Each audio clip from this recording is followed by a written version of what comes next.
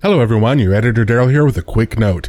Russ and Peter spent the weekend at UK Games Expo, and for those listeners who have never worked at or attended a full weekend convention, it can be an absolutely exhausting experience. Between that and the extra long episode 50 from last week, this episode's going to be far shorter than normal. But don't worry, we'll be back to our normal format next week. This podcast is sponsored by Burp Wart Babbling Cauldron. If you need the very latest in ointments, potions, concoctions, filters, news, mixtures, elixirs, creams, lotions, balms, or salves, be sure to drop by and browse their wares. Whether you prefer your love potions to fizz, gurgle, froth, or even buzz, Burp Wart is the best and cheapest alchemical brewer in town with only a 17% accidental poisoning rate. That's actually very good. Oh, terms and conditions apply. Potions are always guaranteed to work. No refunds. All the tabletop role-playing news. We aim to amuse and we aim to enthuse. And Morris's unofficial tabletop RPG. Hello, and welcome to Morris's unofficial tabletop RPG talk. I am Morris, aka Russ, or Russ, aka Morris, and with me here this week is Peter Coffey from the Southampton Guilds Roleplayers. Hi, Russ. Hi, Peter. How are you?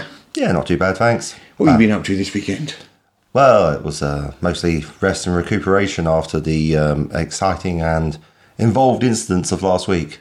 The Hells Angel gang is not strictly correct. It was actually more the Southampton motorcycle enthusiasts that I had a particular issue with. And the exploration went extremely well. Well, I mean, you know, I prefer to use the loincloth. It's just better that way. It puts you more in touch with your inner self, and it allows you to express your feelings over a wider area. So we were at UK Games Expo this weekend, and I did pop in briefly. You'll be pleased to hear that the kitten is extremely well, but obviously there'll be no more mention of the K word on this podcast. Well, quite a lot of people. I think I would say about 30 people in total dropped by the stand and mentioned that they enjoyed our podcast, which was really, really lovely, I thought. Yes, that's about 30 more people than was expected. So it really took me by surprise. Thank you very much for coming along and saying hello. There was one person who was standing there and he went, "Hang on a second, I recognise your voice." which is a bit weird. Yeah, well, we've had lots of people say that, well, as long as they didn't mistake you for me, then that's probably okay. We've had several people write in and say that we sound very similar, which, quite frankly, I don't see myself. I don't either.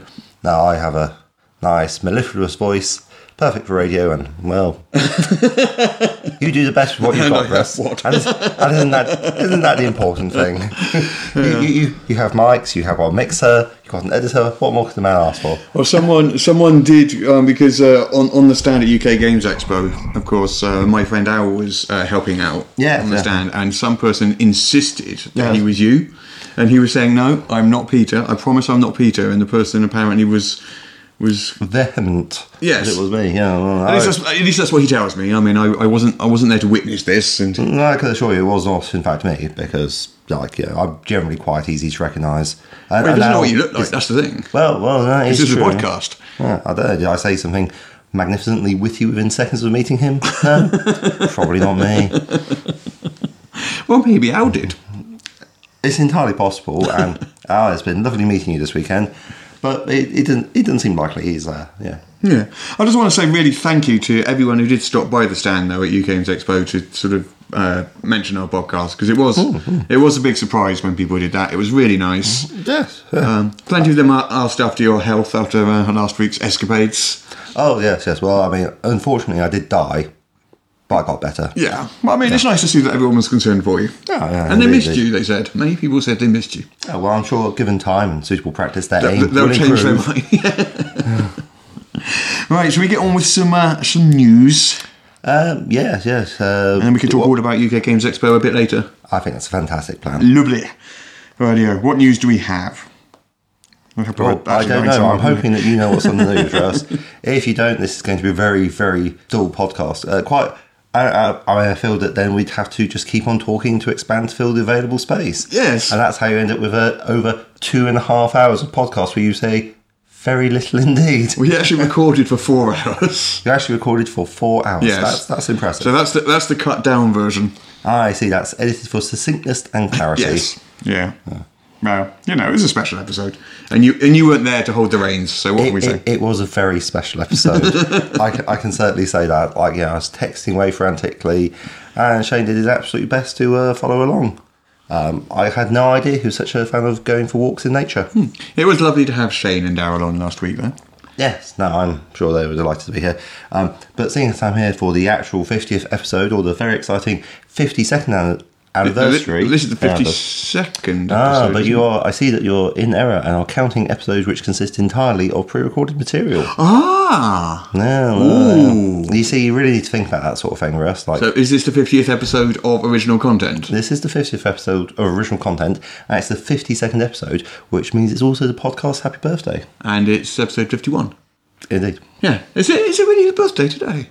It's not my birthday, it's the podcast birthday. Oh, wow. Yeah, basically. Well, it's probably we're off by a couple of days. We'd have to look up what actual day, but we have been recording for 52 weeks. Well, happy birthday to us. Whoop, whoop. Happy birthday, Peter.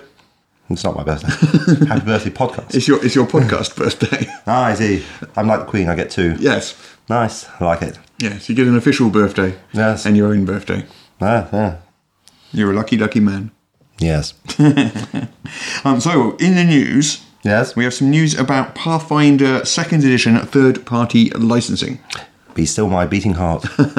Well, that's of interest to people who might want to write for Pathfinder 2nd Edition. Yes, that's very true. And I'm one of those people. Ooh, get in. Well, there's... Have you actually had a chance... Did you get round to getting a playtest? I did not. I didn't get a chance to playtest anything. I really wanted to playtest the Aliens. We'll talk about all this a bit later, but... Yeah. I wanted to play just a couple of different things, and I just, didn't get much time off the stand. There you go. It was all work, unfortunately. All work and no play. Well, I noticed you're completely conspicuous when I was on the stand. except for the last 20 minutes when you showed up, yeah. Yes, I think you caught one of my many breaks. There we go. Right. So, Pathfinder 2nd Edition licensing yes. For third-party publishers. Mm-hmm. It was announced last week at PaizoCon. Mm-hmm. We've already known that there's going to be a license coming. Yes. And there wasn't a lot more information. Mm-hmm. They did mention that the Pathfinder 1E compatibility license is not ending.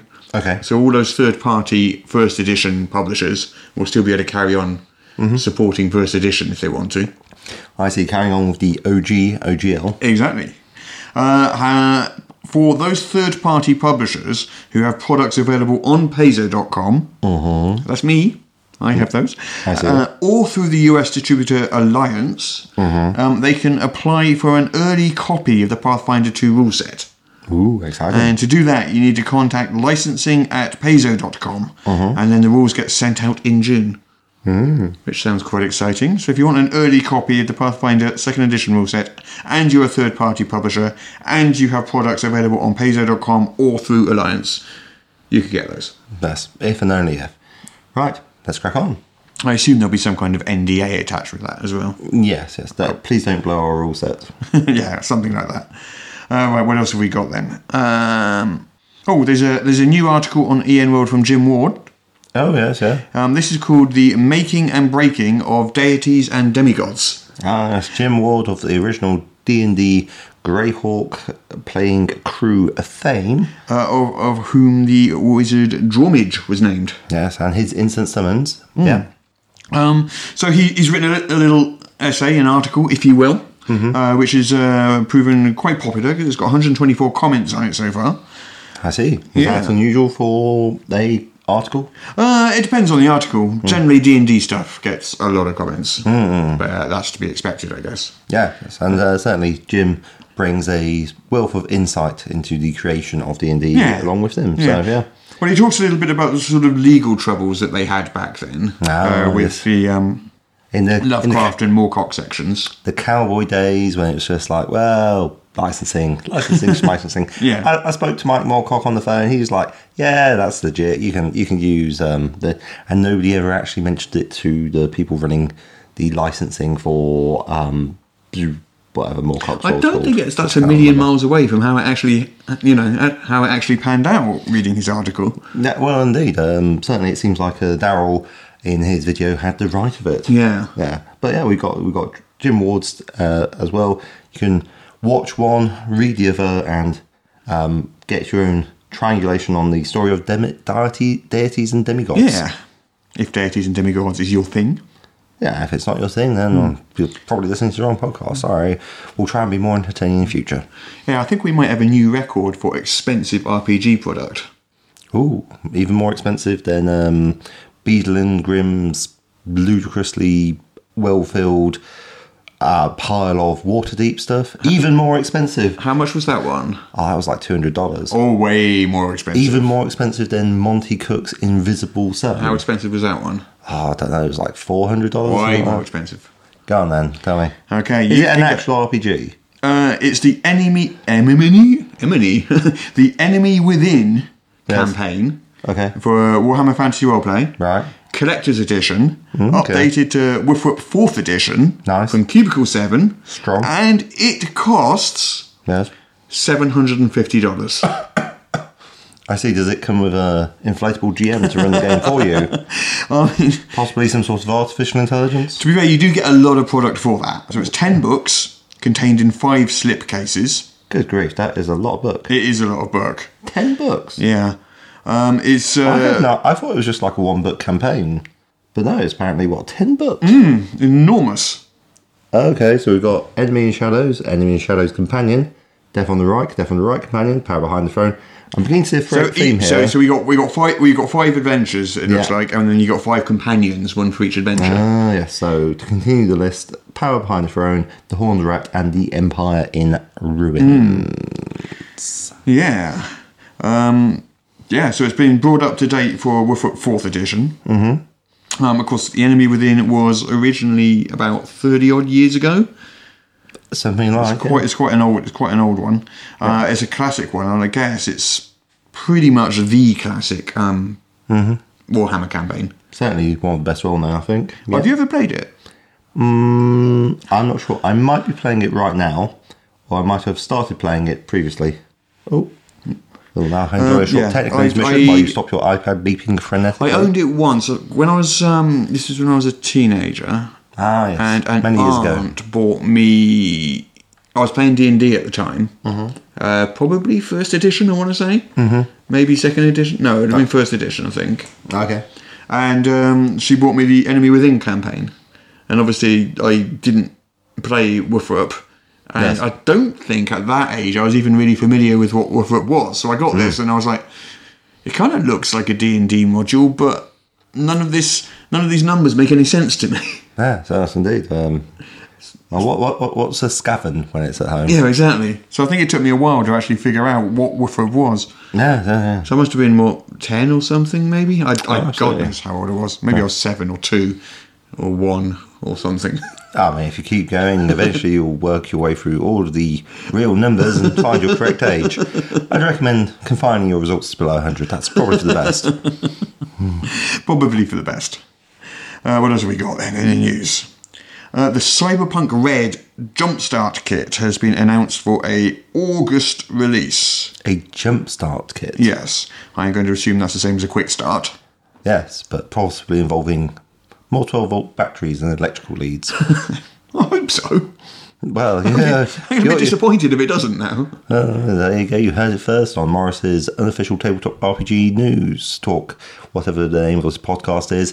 Russ is very excited about the prospect of 12-volt batteries and electrical cables. Maybe we should just change the name of the podcast every week. Yes, to Russ is excited about electrical cables and 12-volt batteries. I think that's a much better way. So this is right. It's a box set. Contains everything you need to start playing the Cyberpunk Red, which is the newest edition of the original tabletop role-playing game of the Dark Future. Ooh. So it's set between the years between Cyberpunk 2020 and Cyberpunk 2077, which are video games from CD Projekt Red. Yes. I see there's also, it's also following Cyberpunk 2013, which is, I'm afraid, become sadly outdated now. Yeah, blimey, yeah. 2013. Well, at one point in time, 2013 was far into the future, but it sounded sci-fi. Well, apparently 1988, according to the article, so yes. Well, yeah. So there you go. Now we are officially living in the future. Fantastic. What's it like in the future? It's alright. Could be better. It could be a lot better, to be honest. Yeah. But to be fair, I have in my pocket a magical device that gives me access to all the information in the entire world. It's not actually magical. I can't really tell you how it works. Sufficient advanced technology doesn't need to be that sufficiently advanced for me to consider it magic. Just going with Clark's law there. And also there is the fact that despite the assurances of my many, many maths teachers when I was younger, I do in fact have a calculator with me at all times. Do you remember calculator watches? Oh, I think if you were like an absolutely massive nerd, you had one. Yes. Yeah, sort of like the one you have there. In what way is that a calculator watch? It's got like little buttons and everything. It has no buttons. Well, it's not much of a calculator then, is it? But it's Is it a slide rule watch? It's just an analog watch with hands. Well, I think you'll find that that's actually a calculator watch, Russ. You have no way of proving differently. I mean, if I can, I'll take a photo and I'm going to post it on the podcast Discord to prove. But calculator, like old Casio watches, are actually in fashion these days, if you can get hold of one. Yes, I'm given to understand that either people who are very, very into watches either wear a very nice Casio watch or they wear a calculator watch as a sort of ironic statement. Yes. Yeah. Bizarre. Yeah. Or they wear an Apple watch, I suppose. Did we have this very conversation earlier? I think we did, yeah. It seems likely. I think either that or I'm just getting a sense of deja vu because there's a glitch in the Matrix or something. Did we have this very conversation earlier? What else is Luna One? Luna One, this is a bit of my own news. Ah, yes. So at UK Games Expo on the first day we sold out of Luna Ones. Yes, I was very happy about. I believe I got literally the last copy. Literally. Yes, it was the display stand model, and I've had to wait till today to pick it up. Yes, yeah, because we had to leave it on the display stand the entire weekend. But don't worry, Lee. By the time you hear this, you should hopefully have it in your sweaty palms. Yes. Well, the lucky recipient is going to have a book that's been licked and handled by many, many people. Oh, so many. I personally am not going to touch it with my bare skin. I brought along a special biohazard bag. Yes, is that what those tongs are for? Well, yes, of course, yeah. I've been at the convention after all. I know what happened there. Yeah, that is very true. Anyway, it went. Luna One went available on DriveThruRPG late last night. Yes. And when I woke up this morning, yes, it was the #1 bestseller on the site. Fantastic. Which I was very, very pleased to see. Yeah, you clearly caught that American Judge Dredd market. I guess so. Yeah. Well, I can't think who else was at that sort of time. But yeah. It must have been, I suppose. Yeah, everyone in the UK would have been asleep. Yes, but if you're in the UK and awake, Luna One is now available on DriveThruRPG. And if you want some of that exciting Judge Dredd and the Worlds of 2000 AD module, as written by White, Peregrine and August, then get yourself over to DriveThruRPG now. Yeah. Certainly it was very pleasant meeting some of the folks at UK Games Expo who are, I can only describe them as super into Judge Dredd. Well, apparently one person has decreed, if you will, that there will no longer be Wednesdays at their house. There will only be 2000 AD Day. Fair enough. Oh, okay, you clearly like this a lot more than I do. Fair play to you. Well, I like it a lot. Yes, but not as much as this person did. How do you know I don't like it as much as this person did? Well, I'm looking around. I don't see any big piles of 2000 AD comics anywhere. I've got all my comics upstairs. That's why. I don't have any comics at all in this room.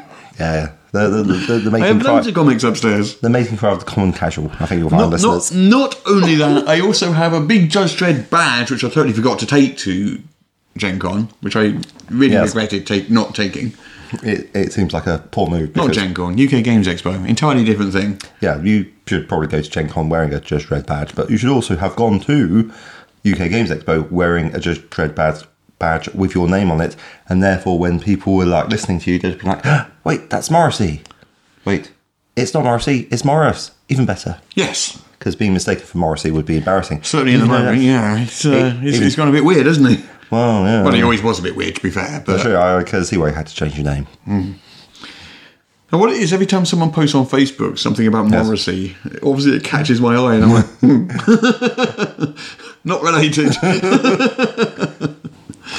Although I hear you are related tangentially to Dominic Monaghan. Only very vaguely. I don't think that counts as related. You know someone who's related to Dominic Monaghan. So That's pretty much the same. My brother's wife's cousin is Dominic Monaghan, so I don't actually think that makes me related at all. You're practically brothers in blood. Okay. Or something like that. But I've never actually spoken to him, so. But I have been at a wedding at the same time as him. Oh, were you just too shy? Well, Were you just disappointed because he's taller in person? well, I don't know. I don't imagine people at weddings want people randomly walking up to them and saying, "Hey, you're." Well, anyway. Anyway, Shall we move on? I think I pretty much covered all the news I've got here. Really? Yeah. Okay. Well, I mean, obviously there is like the major BBC article that has come out. Oh yes, yeah. Sorry, I haven't covered all the news, have I? There you go. Do you want to do that one? Yes, well, there was a BBC article which was about unfortunate and unpleasant incident that occurred at UK Games Expo.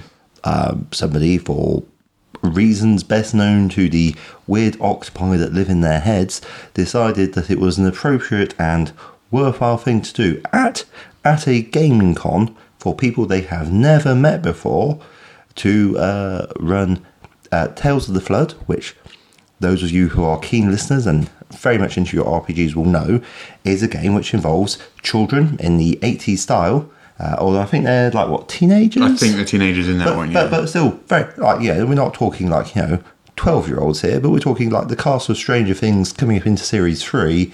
These are teenagers, very much not adults, is what the point I'm trying to go here. And they felt that the best thing to do, the very best way to get their game started right, was to invite these strangers who are signing up, presumably for a game, which involves supernatural hijinks, to have their characters all gang raped. Yeah. Which is not a sentence I thought I'd ever have to say. And yet, for context, which is lacking from the BBC article, UK Games Expo, I'm informed, had around 25,000 attendees this year, with about 100,000 over the course of its lifespan. We've had a look online, and there were in the region of 1,700 games. Blimey, that's a lot of games. That is a lot of games. I will just check my figures. Sorry, I tell you, there were 347 games. There we go, 347 games, which at an average of 5 role players per game works out at about 1,735 role players. Estimated, not counting the ones who are in the open play area. Never mind, that's just the role players. There's loads of board gamers and loads of other people there too. Absolutely. But it's not like this was a small convention. This was a very large convention. I suppose at that sort of size, what we're having... I can't even imagine how one would put a screening process in place. All sorts of perverts and paedophiles will apparently turn up. Well, and one of them decided, you know what, I'm going to run a game. They might not be a pervert and paedophile, it's hard to say, but they are the ones who chose to run a game, which I remind everyone is explicitly about children, which is advertised very clearly on the book, on the websites for it, as being about children, and decided that gang rape was the way to go. So I'm pretty angry at this person for bringing the hobby into disrepute. They clearly have some sort of issue, possibly a complete lack of thought, possibly they thought they were funny. I'm certainly not going to blame mental illness, because most mentally ill people are actually perfectly nice and just have problems that they're struggling to overcome. Whereas this person, just awful. Oh, at least UK Games Expo reacted correctly. Yeah. I think a permanent ban and immediate expulsion from the con was pretty much the way to go. What's interesting is this is the first year that UK Games Expo's actually had a harassment policy as well. Oh, well, it's... So it was good timing, I guess. Oh, yes, it's sadly, I suppose, when one gets to a certain size, it becomes necessary to have those things. It would have been better, I suppose, to have had a harassment policy in place in prior years, and we can only hope that there haven't been previous cases that have gone unreported due to not being a harassment policy. It's better to not need one, but hey, that's not the world we live in, is it? Well, indeed, there are people who just act in the most awful possible way that they can. Yeah, so this guy, he got immediately ejected from the con. Yes. He's been banned permanently. That is my understanding. Yeah, yes. Okay. Yeah, I mean, that's exactly the right result, I guess. Yeah, I mean, technically, they have not done anything illegal, just in crashingly bad taste, which has no place whatsoever in modern role-playing or role-playing games. Yeah. I'm a very inclusive chap. I'm like, role-playing is for everyone. Except this guy. Not for him. It was kind of weird being at the con and then seeing that explode on Twitter. Yeah. Because obviously we were sort of in proximity of it, sort of geographically, but because you're at a con, you're less plugged into what's going on almost than people at home. Well, indeed. I mean, all you can see is looking around you, the general atmosphere, which I thought was very, very positive, very nice. Absolutely. Walking around with Jess, there were like a lot of women there, a lot of people of all genders, ethnicities. It seemed like a really nice ages place as well. There were a lot of kids there. Oh yeah, absolutely. Full age spectrum. So it was all in all, it was like it seemed like a really nice place to be. I managed to get in a game involving Monarchies of Mao, as run by the creator. So that was very exciting. Cool. Yeah. But anyway, that's less of the news and more for the later discussion. Well, I think we are done with the news. We'll just crack on with UK Games Expo then. Mm-hmm. So how did you find UK Games Expo? And don't say by driving up to Birmingham and looking around. No, of course I wouldn't do that. I had the sat nav for that sort of thing. No, so UK Games Expo. First impressions. Well, I was not like in the best of all possible moods when I got there. It's a 2.5 hour drive, as intimated previously, and it took something in the region of 6.5 hours due to presumably some sort of dreadful accident on a particular junction, a mile stretch road, which was pretty essential to me getting anywhere. God, that's horrible when that happens. Yes, I can only hope that nobody was seriously hurt in it, but I was certainly very delayed and also somewhat tired. Rolled in, met up with some old friends, had a look around at a bit of stuff, came over, saw all the various stalls that were going on there. It was nice to meet people like Ed Jowett, who was there at the stall. Yeah, he popped round to our stand, yeah. No, literally just around the corner from each other, so not a long walk. So it was good meeting people from Shades of Vengeance. Also, Ian World, meeting people there. We had, I know I met Andy Peregrine, who was working stall, and also Jess, your new admin assistant. Yeah. Yes, it's very easy for me to remember her name, so that's all good. Yes. Not to be confused with your Jess. It's an entirely different Jess. The two are definitely distinct, but they are both called Jess, and that could lead to confusion. Probably wouldn't lead to confusion, to be fair. Well, when you ask me, do I know Jess? I'm like going, I suppose that was a bit odd, wasn't it? Yes, I'm aware of my wife. I see this lady's also called Jess. Interesting. There we go. Now it all makes sense. Yeah. Meeting ourselves was very nice as well. I thought the stand was quite well appointed. Judge Dredd. I was somehow expecting something even bigger. I mean, it was like what? What, the standee? Yeah. Well, it was supposedly life size. Yeah. No, I was just expecting. I don't know what I was expecting. Did you stand next to it? Because how tall are you? 6'2". 6'2". And did you stand next to it? I did not. Oh, that would have been a good thing to judge just how big it was then. No, yeah. Then you could judge Dredd. I don't think it was life size. I think it was probably about 6 foot, maybe. Indeed. I somehow, as I say, was not. I don't know. I thought. Well, I suppose what I was really expecting was some sort of 15-foot tall, what, Colossus, obsidian statue on a pedestal. But I suppose that would have been difficult to whack in the back of your car. It would have been slightly difficult, yeah, especially since I have a smaller car these days. That's very true. Yeah. So what did you get up to?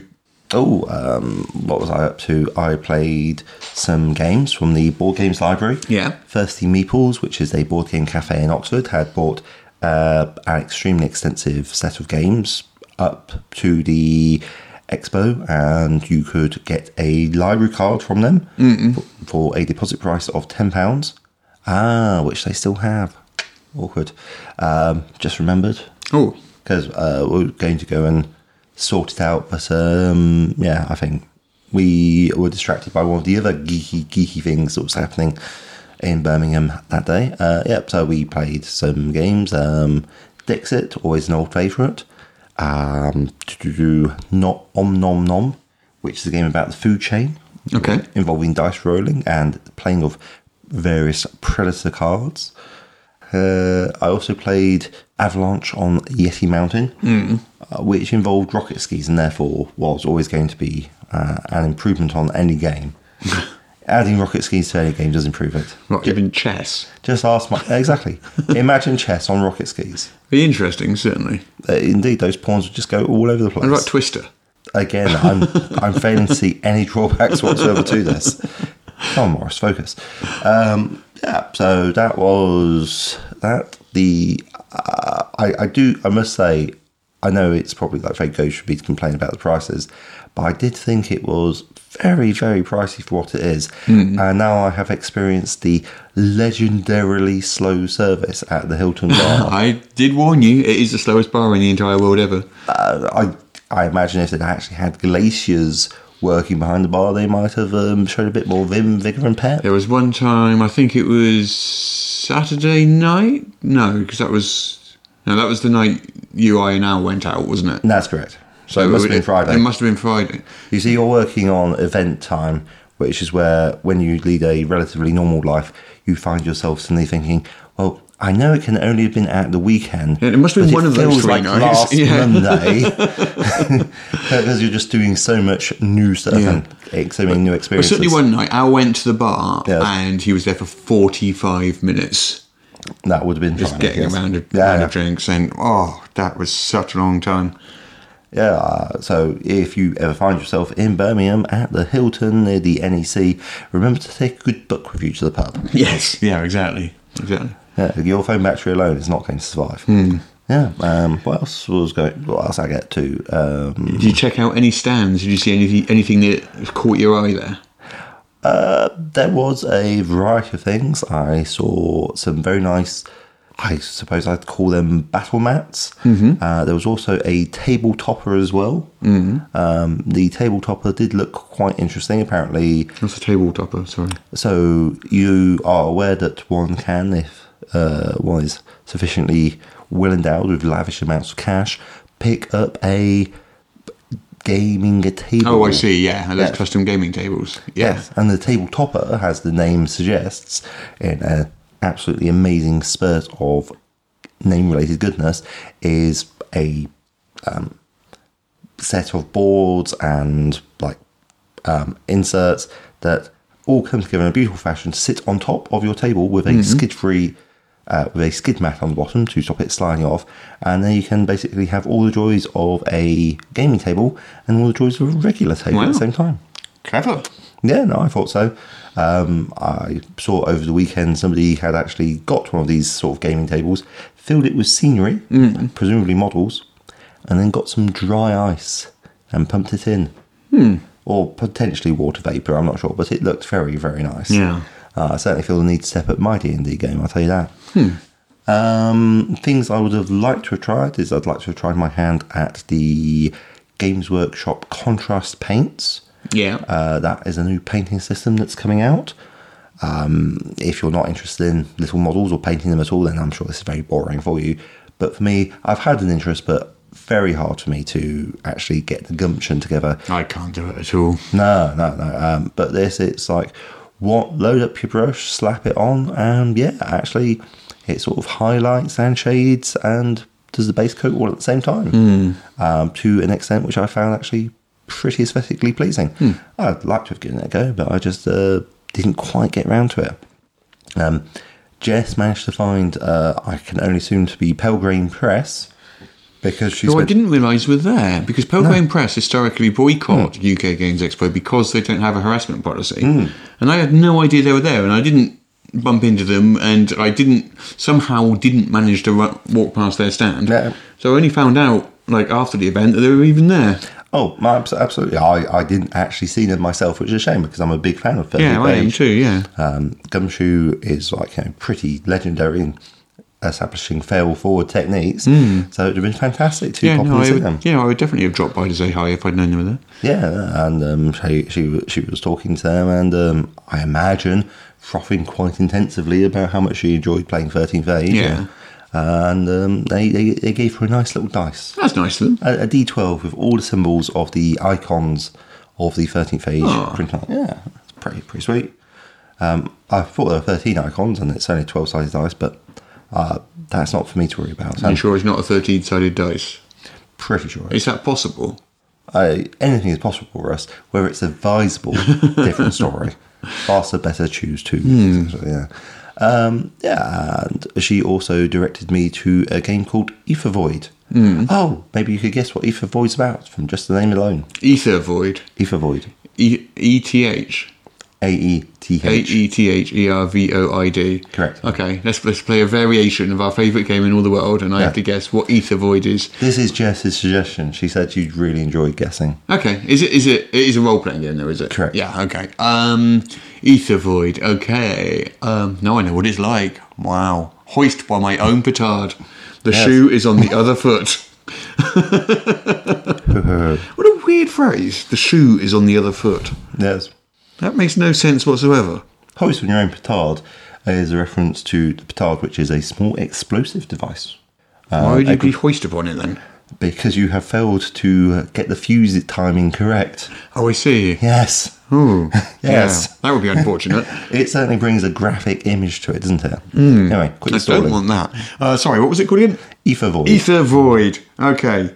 So, I am going to go... clanking my immediate thing was, Yes. it sounds sci-fi, but I reckon it's not. I reckon it's fantasy.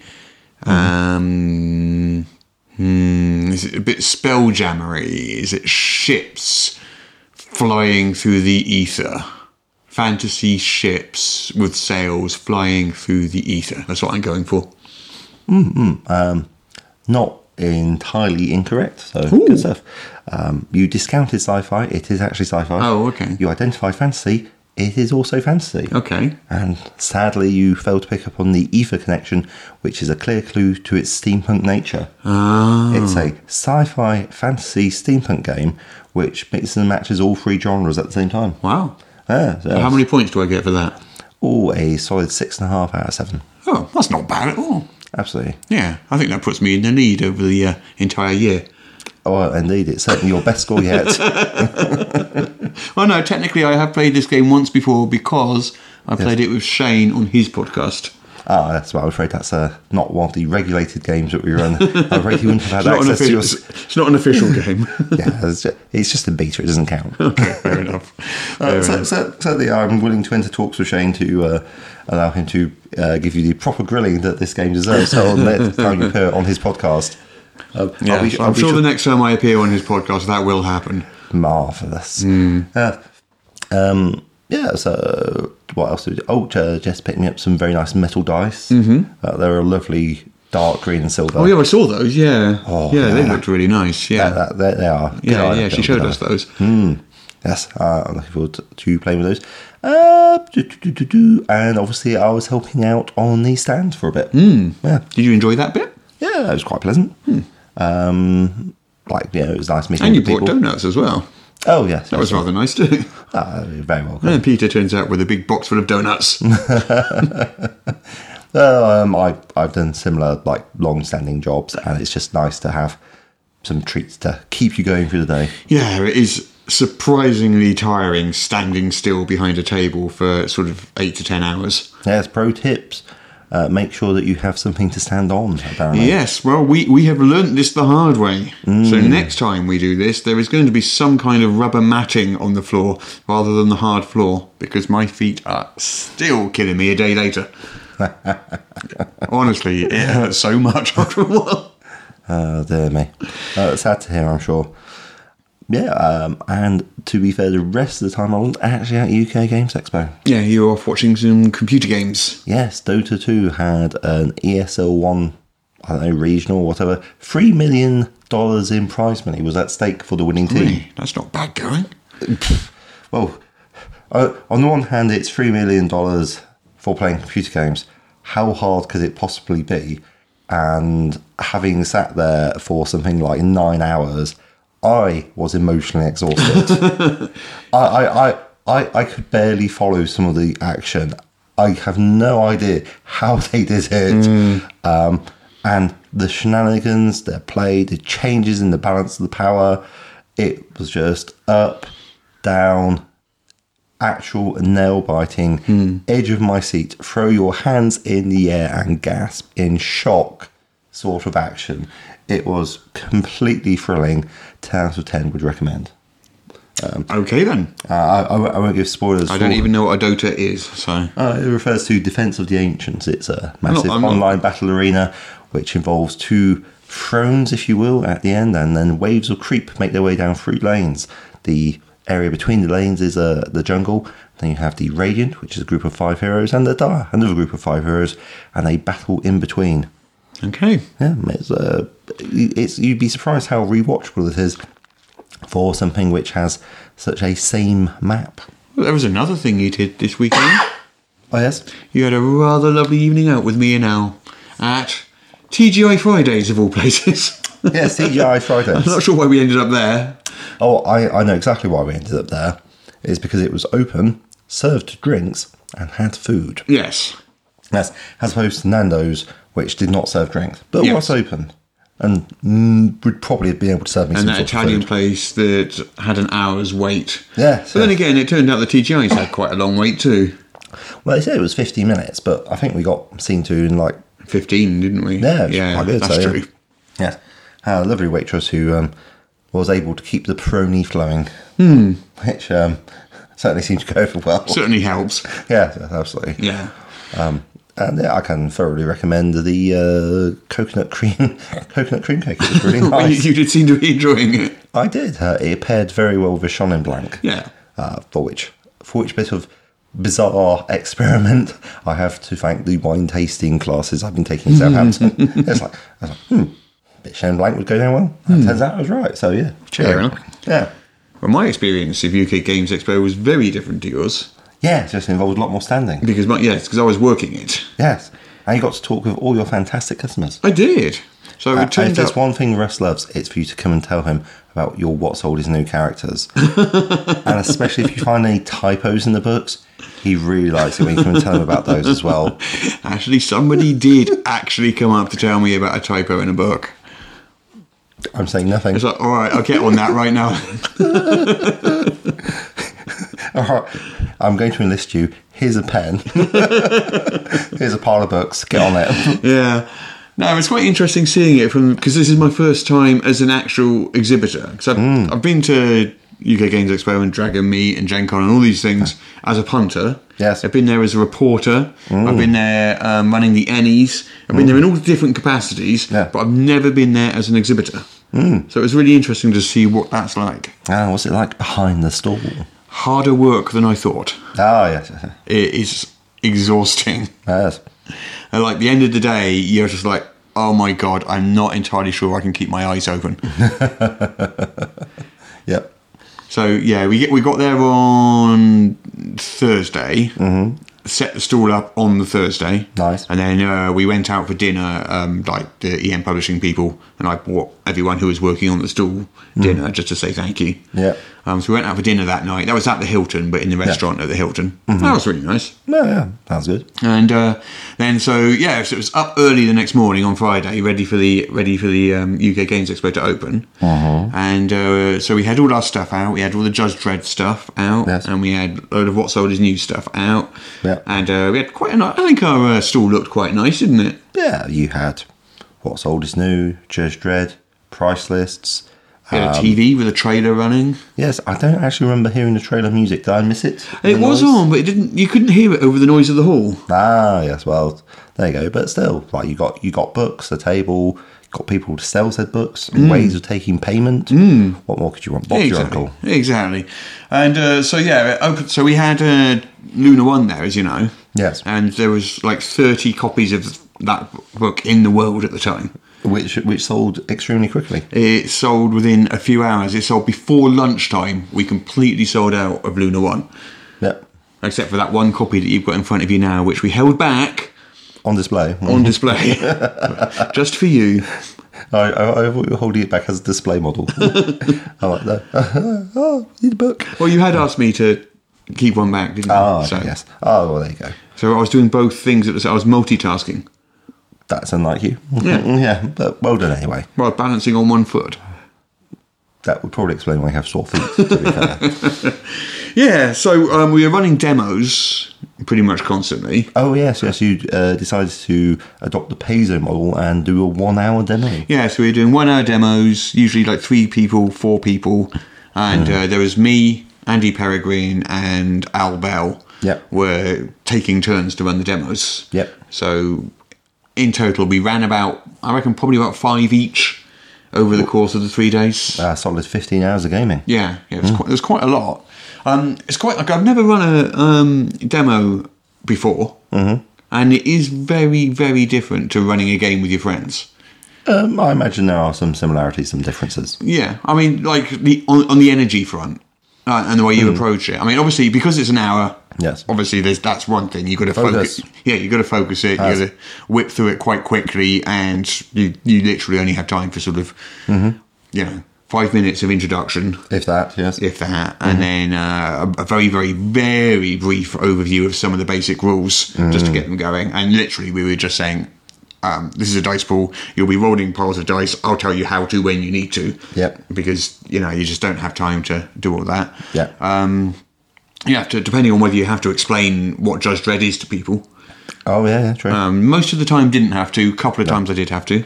Nice. Didn't have to explain what a role-playing game was to anybody, luckily. Good. Because that would have eaten up another 10 minutes or so, I imagine. And then you just kind of basically run them through one encounter. Yes.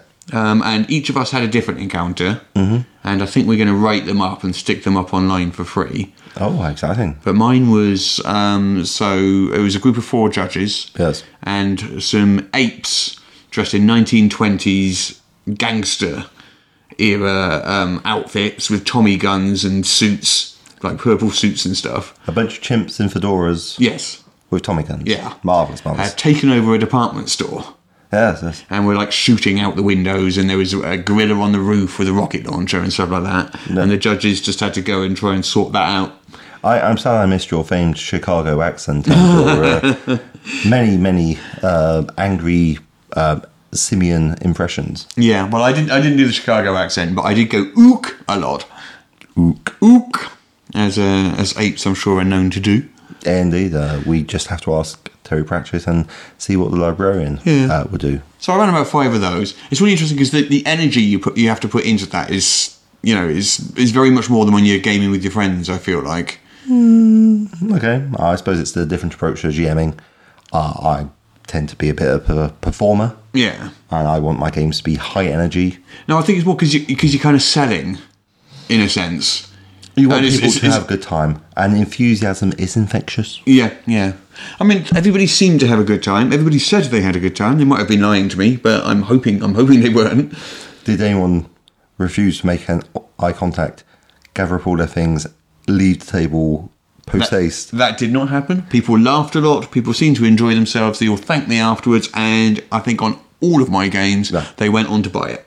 Oh, marvellous. Which I consider a good result, yeah. I consider that a score. Yes, absolutely. I quite enjoyed playing Monarchies of Mal. Yeah. That was interesting. With the creator as well, but I think they had a different style to you. They were running a 4-hour game. They spent the first 30 minutes, which I timed, giving us exposition about it. It's like, it's D&D, you're playing cats. Yeah.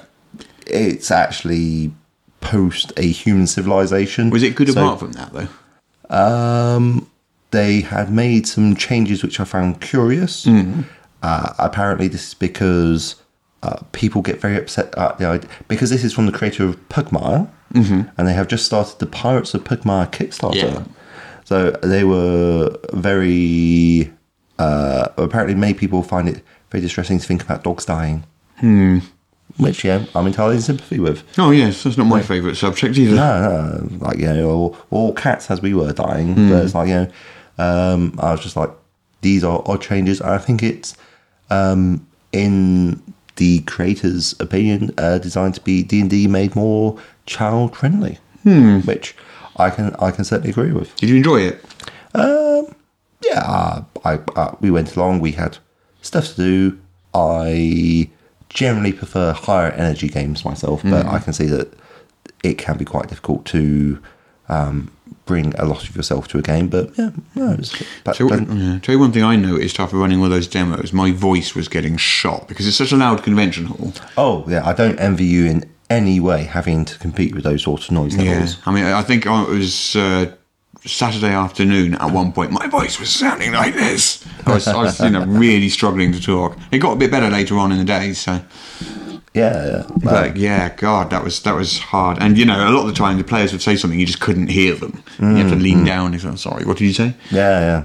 Nothing to repeat. How many players did you manage to get together? Usually it was 4. There were a couple that were only 3, but usually it was 4 players. Yeah, so I think that's pretty good going, to be honest. Yeah, I mean, given the distractions. Given the amount of space we had there as well, I mean, it was quite cramped, wasn't it? If you saw the setup. It was a tiny little round table with 5 chairs around it. Yeah, well, indeed. But you're just making the best of the space you can. Yeah. It really was it was a real pleasure, though, just to run the game for people. Because I'd never done demos before, I was pleased to find that I actually quite enjoyed it. Excellent. Yeah. Very pleased to hear it. Yeah. So other things, I mean, it was really, really nice when people, as I mentioned earlier in the podcast, it was really nice when people came up and said they enjoyed the podcast. That was just brilliant. Yeah. I wasn't expecting that at all. I wasn't. And again, thank you very much. Yeah. I'm sorry I wasn't there to hear it. I was busy going around doing stuff. Yes. Well, I was just standing there doing stuff. Yeah. But yeah, I obviously there's been a couple of selfies I've taken, put them up on the Facebook page. Are they on the Discord or not? I think you put up one on Discord. I can't remember. I can't remember, but yeah, it was nice. In part, just proves that I was there. Yeah.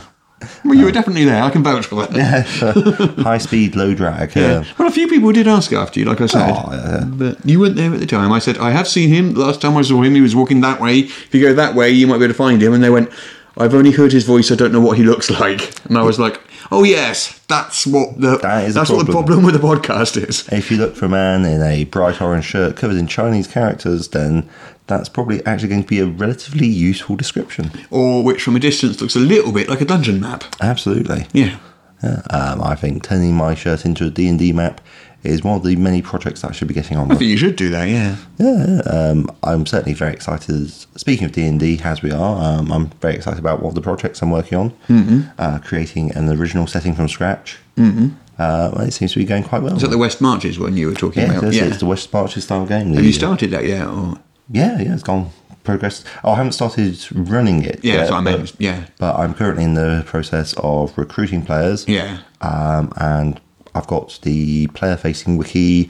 Largely seems to be going along quite well. Yeah. What are you doing that on? Any of the? Oh, I'm using pbworks.com. Yeah. But that seems to be a bit of a mistake because it's a little bit hard to share with people because it needs an email address. Yeah.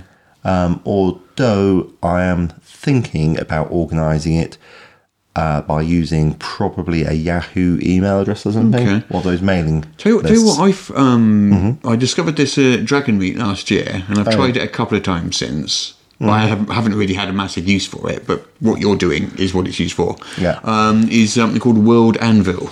World Anvil? Yeah, if you give that a check. It's basically a world-building tool, sort of wiki-like thing, but it's designed specifically for role-playing games. Role-playing game worlds. Oh, okay. And then it's got lots of sharing features and stuff, and you can set things to private and set things to public, or set permissions so different groups can see different amounts of it. And Nice. And then you can see the GM can see some stuff, and the players can see other stuff, and things like that. Yeah, I might give that a go. One of the things that I am intending for this is to be able to provide an alternative, potentially even a replacement for Adventurers League locally, because with the change that I've not really got on very well with the changes to the rules, but I've sort of accepted them.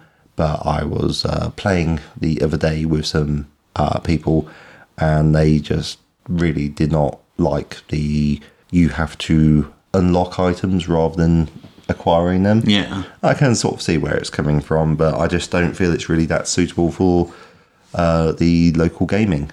We'd lose the advantage that you could take it anywhere in the country, but then how often do people leave Southampton to go to conventions and get their gaming that way? So it's much more likely that they're liable to stay in the area. I guess so, yeah. What I'm planning to do as well is I'd like to open it up once we've got a certain amount of player base and allow other GMs to use who can also play in the game to have access to like some of the tools that I'm going to use to create it and make it happen, like parts of the map, the random encounter tables. Yeah. I've done quite a lot of work on weather at the moment, which I realise seems like a very odd choice of things to spend some time on, but it's a big aid to immersion. And if you look in the Dungeon Master's Guide, there's actually a surprising amount of information about how different weather conditions would affect what's going on. And I think, like, you know, everyone's fought like a pile of goblins in like an empty field. It's very boring. But fighting goblins in the pouring rain in the mud, maybe it's the fact I've been playing Warhammer Fantasy roleplay, but I think that sounds like it could be quite fun. Yeah. Yeah. And just the use of conditions from Appendix A, I think, has a lot of potential. So, but only one way to find out how it works. Play it. Yeah. Talking of UK Games Expo again, there was a few things I tried to check out but didn't get a chance to because I didn't really get off the stand. They were running demos of the new Alien game. Yes, that was mentioned several times, and it seems like something that could be pretty good. Well, I really, really wanted to try it. I didn't get a chance to, but Andy Peregrine did, who was up with us on the stand, and I bumped into lots of other people who had given it a try, and it was universally, they said it was great. Nice. I didn't hear one person say a single bad thing about it. That's pretty good. I just really, really wish I'd got a chance to give it a go. Oh, nice. Yeah, because it's only short demos again. Yeah. Like, I think that's just generally the trend these days, 1 hour demos. So the Aliens game looks like it could be hot stuff. Yeah. And I also wanted to try Pathfinder 2, but again, didn't get a chance to. I did get to talk to Jason Bourman a couple of times, which was nice. Marvellous. He still says he wants to come on our podcast. We would be delighted to have you, Jason, should you be listening. He's off up to Scotland now. He's just done PaizoCon, then jumped on a plane, came over here and did UK Games Expo. Oof. And now he's got a well-deserved holiday up in Scotland. Nice. Well, I'm sure he'll be enjoying the sunny weather. Yeah, it's interesting what he was saying about Pathfinder 2, though, because I did ask him a few bits and pieces. Oh yeah. He says it's changed quite a bit from the playtest version. Interesting. I imagine the people that played the demo there could probably tell us more about what those changes are. In light of feedback received and so forth. Almost basically the purpose of the playtest. Yeah. He says generally speaking, the feedback of the final version is proving very positive. Good. Because there's a lot of there was a very, very mixed reaction to the playtest version, wasn't there? Yeah, so I heard. I haven't actually had a chance. Well, I guess that's the point of a playtest. If you haven't got a mixed reaction, then you're not really playtesting anything in a way, are you? Because you're supposed to find the good and the bad in it with a playtest. Yeah, I mean, it's possible you might have universal love, but then are you really doing something different? But then he did say in the playtest very deliberately it was quite an aggressive schedule where they specifically wanted to find out certain data points. Yes. And that meant sometimes they would put things in there which were very extreme versions of things that weren't going to make it into the end game, but which served to get them the playtest data they needed. Yes, you mentioned in particular you had your scenario where it was essentially you're doing a last stand. Yeah, it was like a siege and there were waves and waves of undead, but the idea was you were going to die. Yeah, yes. And they wanted to know how long you lasted and how much healing stuff you used and all this sort of stuff. Absolutely. And this was all specifically designed to get that data. Absolutely, an extreme stress test. Yeah.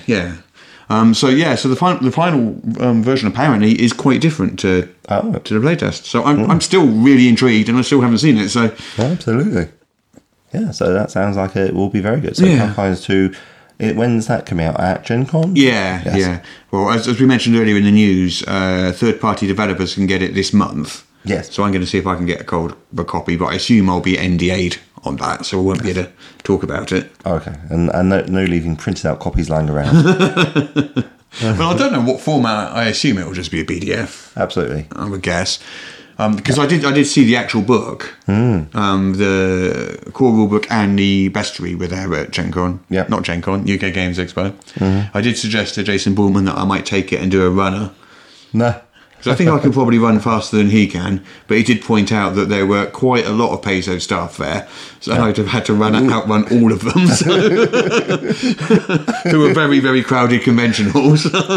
Well, I think that sounds like an action movie sequence waiting to happen. Yeah. So I decided against that strategy. Yeah. But he says he wants to come on the podcast. He's gonna make time for it because he's super busy. He's gonna make time for it, and also he wants to write a series of 3 articles for EN World. Fantastic. All about Pathfinder 2, Yeah, which would be rather marvellous. It sounds like he's keen to get the word out about Pathfinder 2. Yeah, well, he's a really nice person. He's a really nice person to chat to. He came along to our stand at one point, and he backed Judge Dredd on the Kickstarter. Nice. And he backed What's Already New on the Kickstarter as well. So Fantastic. Did he get you to sign your books? Did he get you to sign his copies of your books? He didn't have his books with him. I did try to sell him another book, but he wasn't falling for that whole trick. I'll sign this book for you. Here you go. Well, I tried to sell your wife all of the books.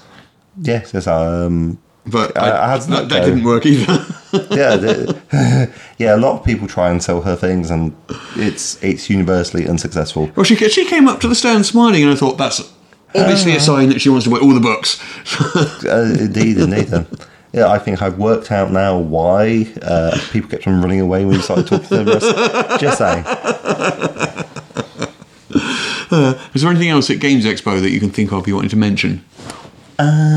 Things that I actually played, or things that I would have liked to have done. I mean, would you go again? That is a good question. I was actually not staying at the Hilton. I was actually sort of commuting in. Because and the out. Hilton's expensive. Yeah. I mean, I could at the airport. It seemed like it was pretty close. I think probably the main sticking point for me is I would want to be playing a lot of role-playing games. Yeah, like a lot of role-playing games. I would go again, I think. Yeah. But it's just like finding stuff to do. If I'm basically commuting in on the train, it's finding stuff to do in Birmingham in the evening. Well, they're building that new hotel right next to the NEC. Oh, yes, that's very true. So I assume there's going to be a lot more accommodation available close to the actual event, which should make that a bit easier. Perhaps it will have its own hotel bar, and they will employ some people who, I don't know, want to be there. Don't hate their lives, their jobs, and serving people. Yeah.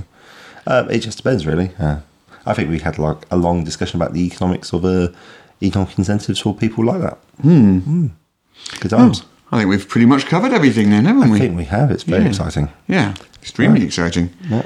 Well, that will be it for this week. Yes. Thank you very much for listening. It's been an absolute pleasure to be able to discuss more of RPG news, although not all of it has been of the best. If you're one of the people that popped by to say hello at UK Games Expo, thank you very much for doing so. It was really, really nice to meet you. I'm only sorry that I somehow managed to miss you. Just one of those things, really. Perhaps that's another convention. We'll be sure to keep you updated with our schedule as we're going forwards. In fact, what's the next convention you said you were going on? I'm going to go to Dragon Meet, I think, is the next one. Oh, are you exhibiting there? Probably, yeah. I mean, we haven't actually booked anything yet, but the plan is to. Yeah, but that's just a one day thing. And whereabouts is that? That's in London. Yes, sir. So if you find yourself in London for Dragon Meet, Russ will be there making an exhibition of himself. Yes. Yes, I will there being an exhibitionist. No, that's not right. I think it sounds scarily accurate. Perhaps I might even go along as well.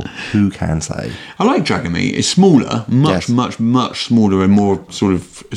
You do not have 25,000 people. Yeah, I don't want to say friendlier, but it feels more... intimate, perhaps. Cozy. Yes. Yeah. Well, So I think it's like 3,000 people or something. I'm not sure. Yeah, absolutely. And just go has the start of the day and the end of the day, so it's nice. Yeah. Well, anyway, until next week then. Until next week. It's goodbye for me. That's goodbye for me. Bye.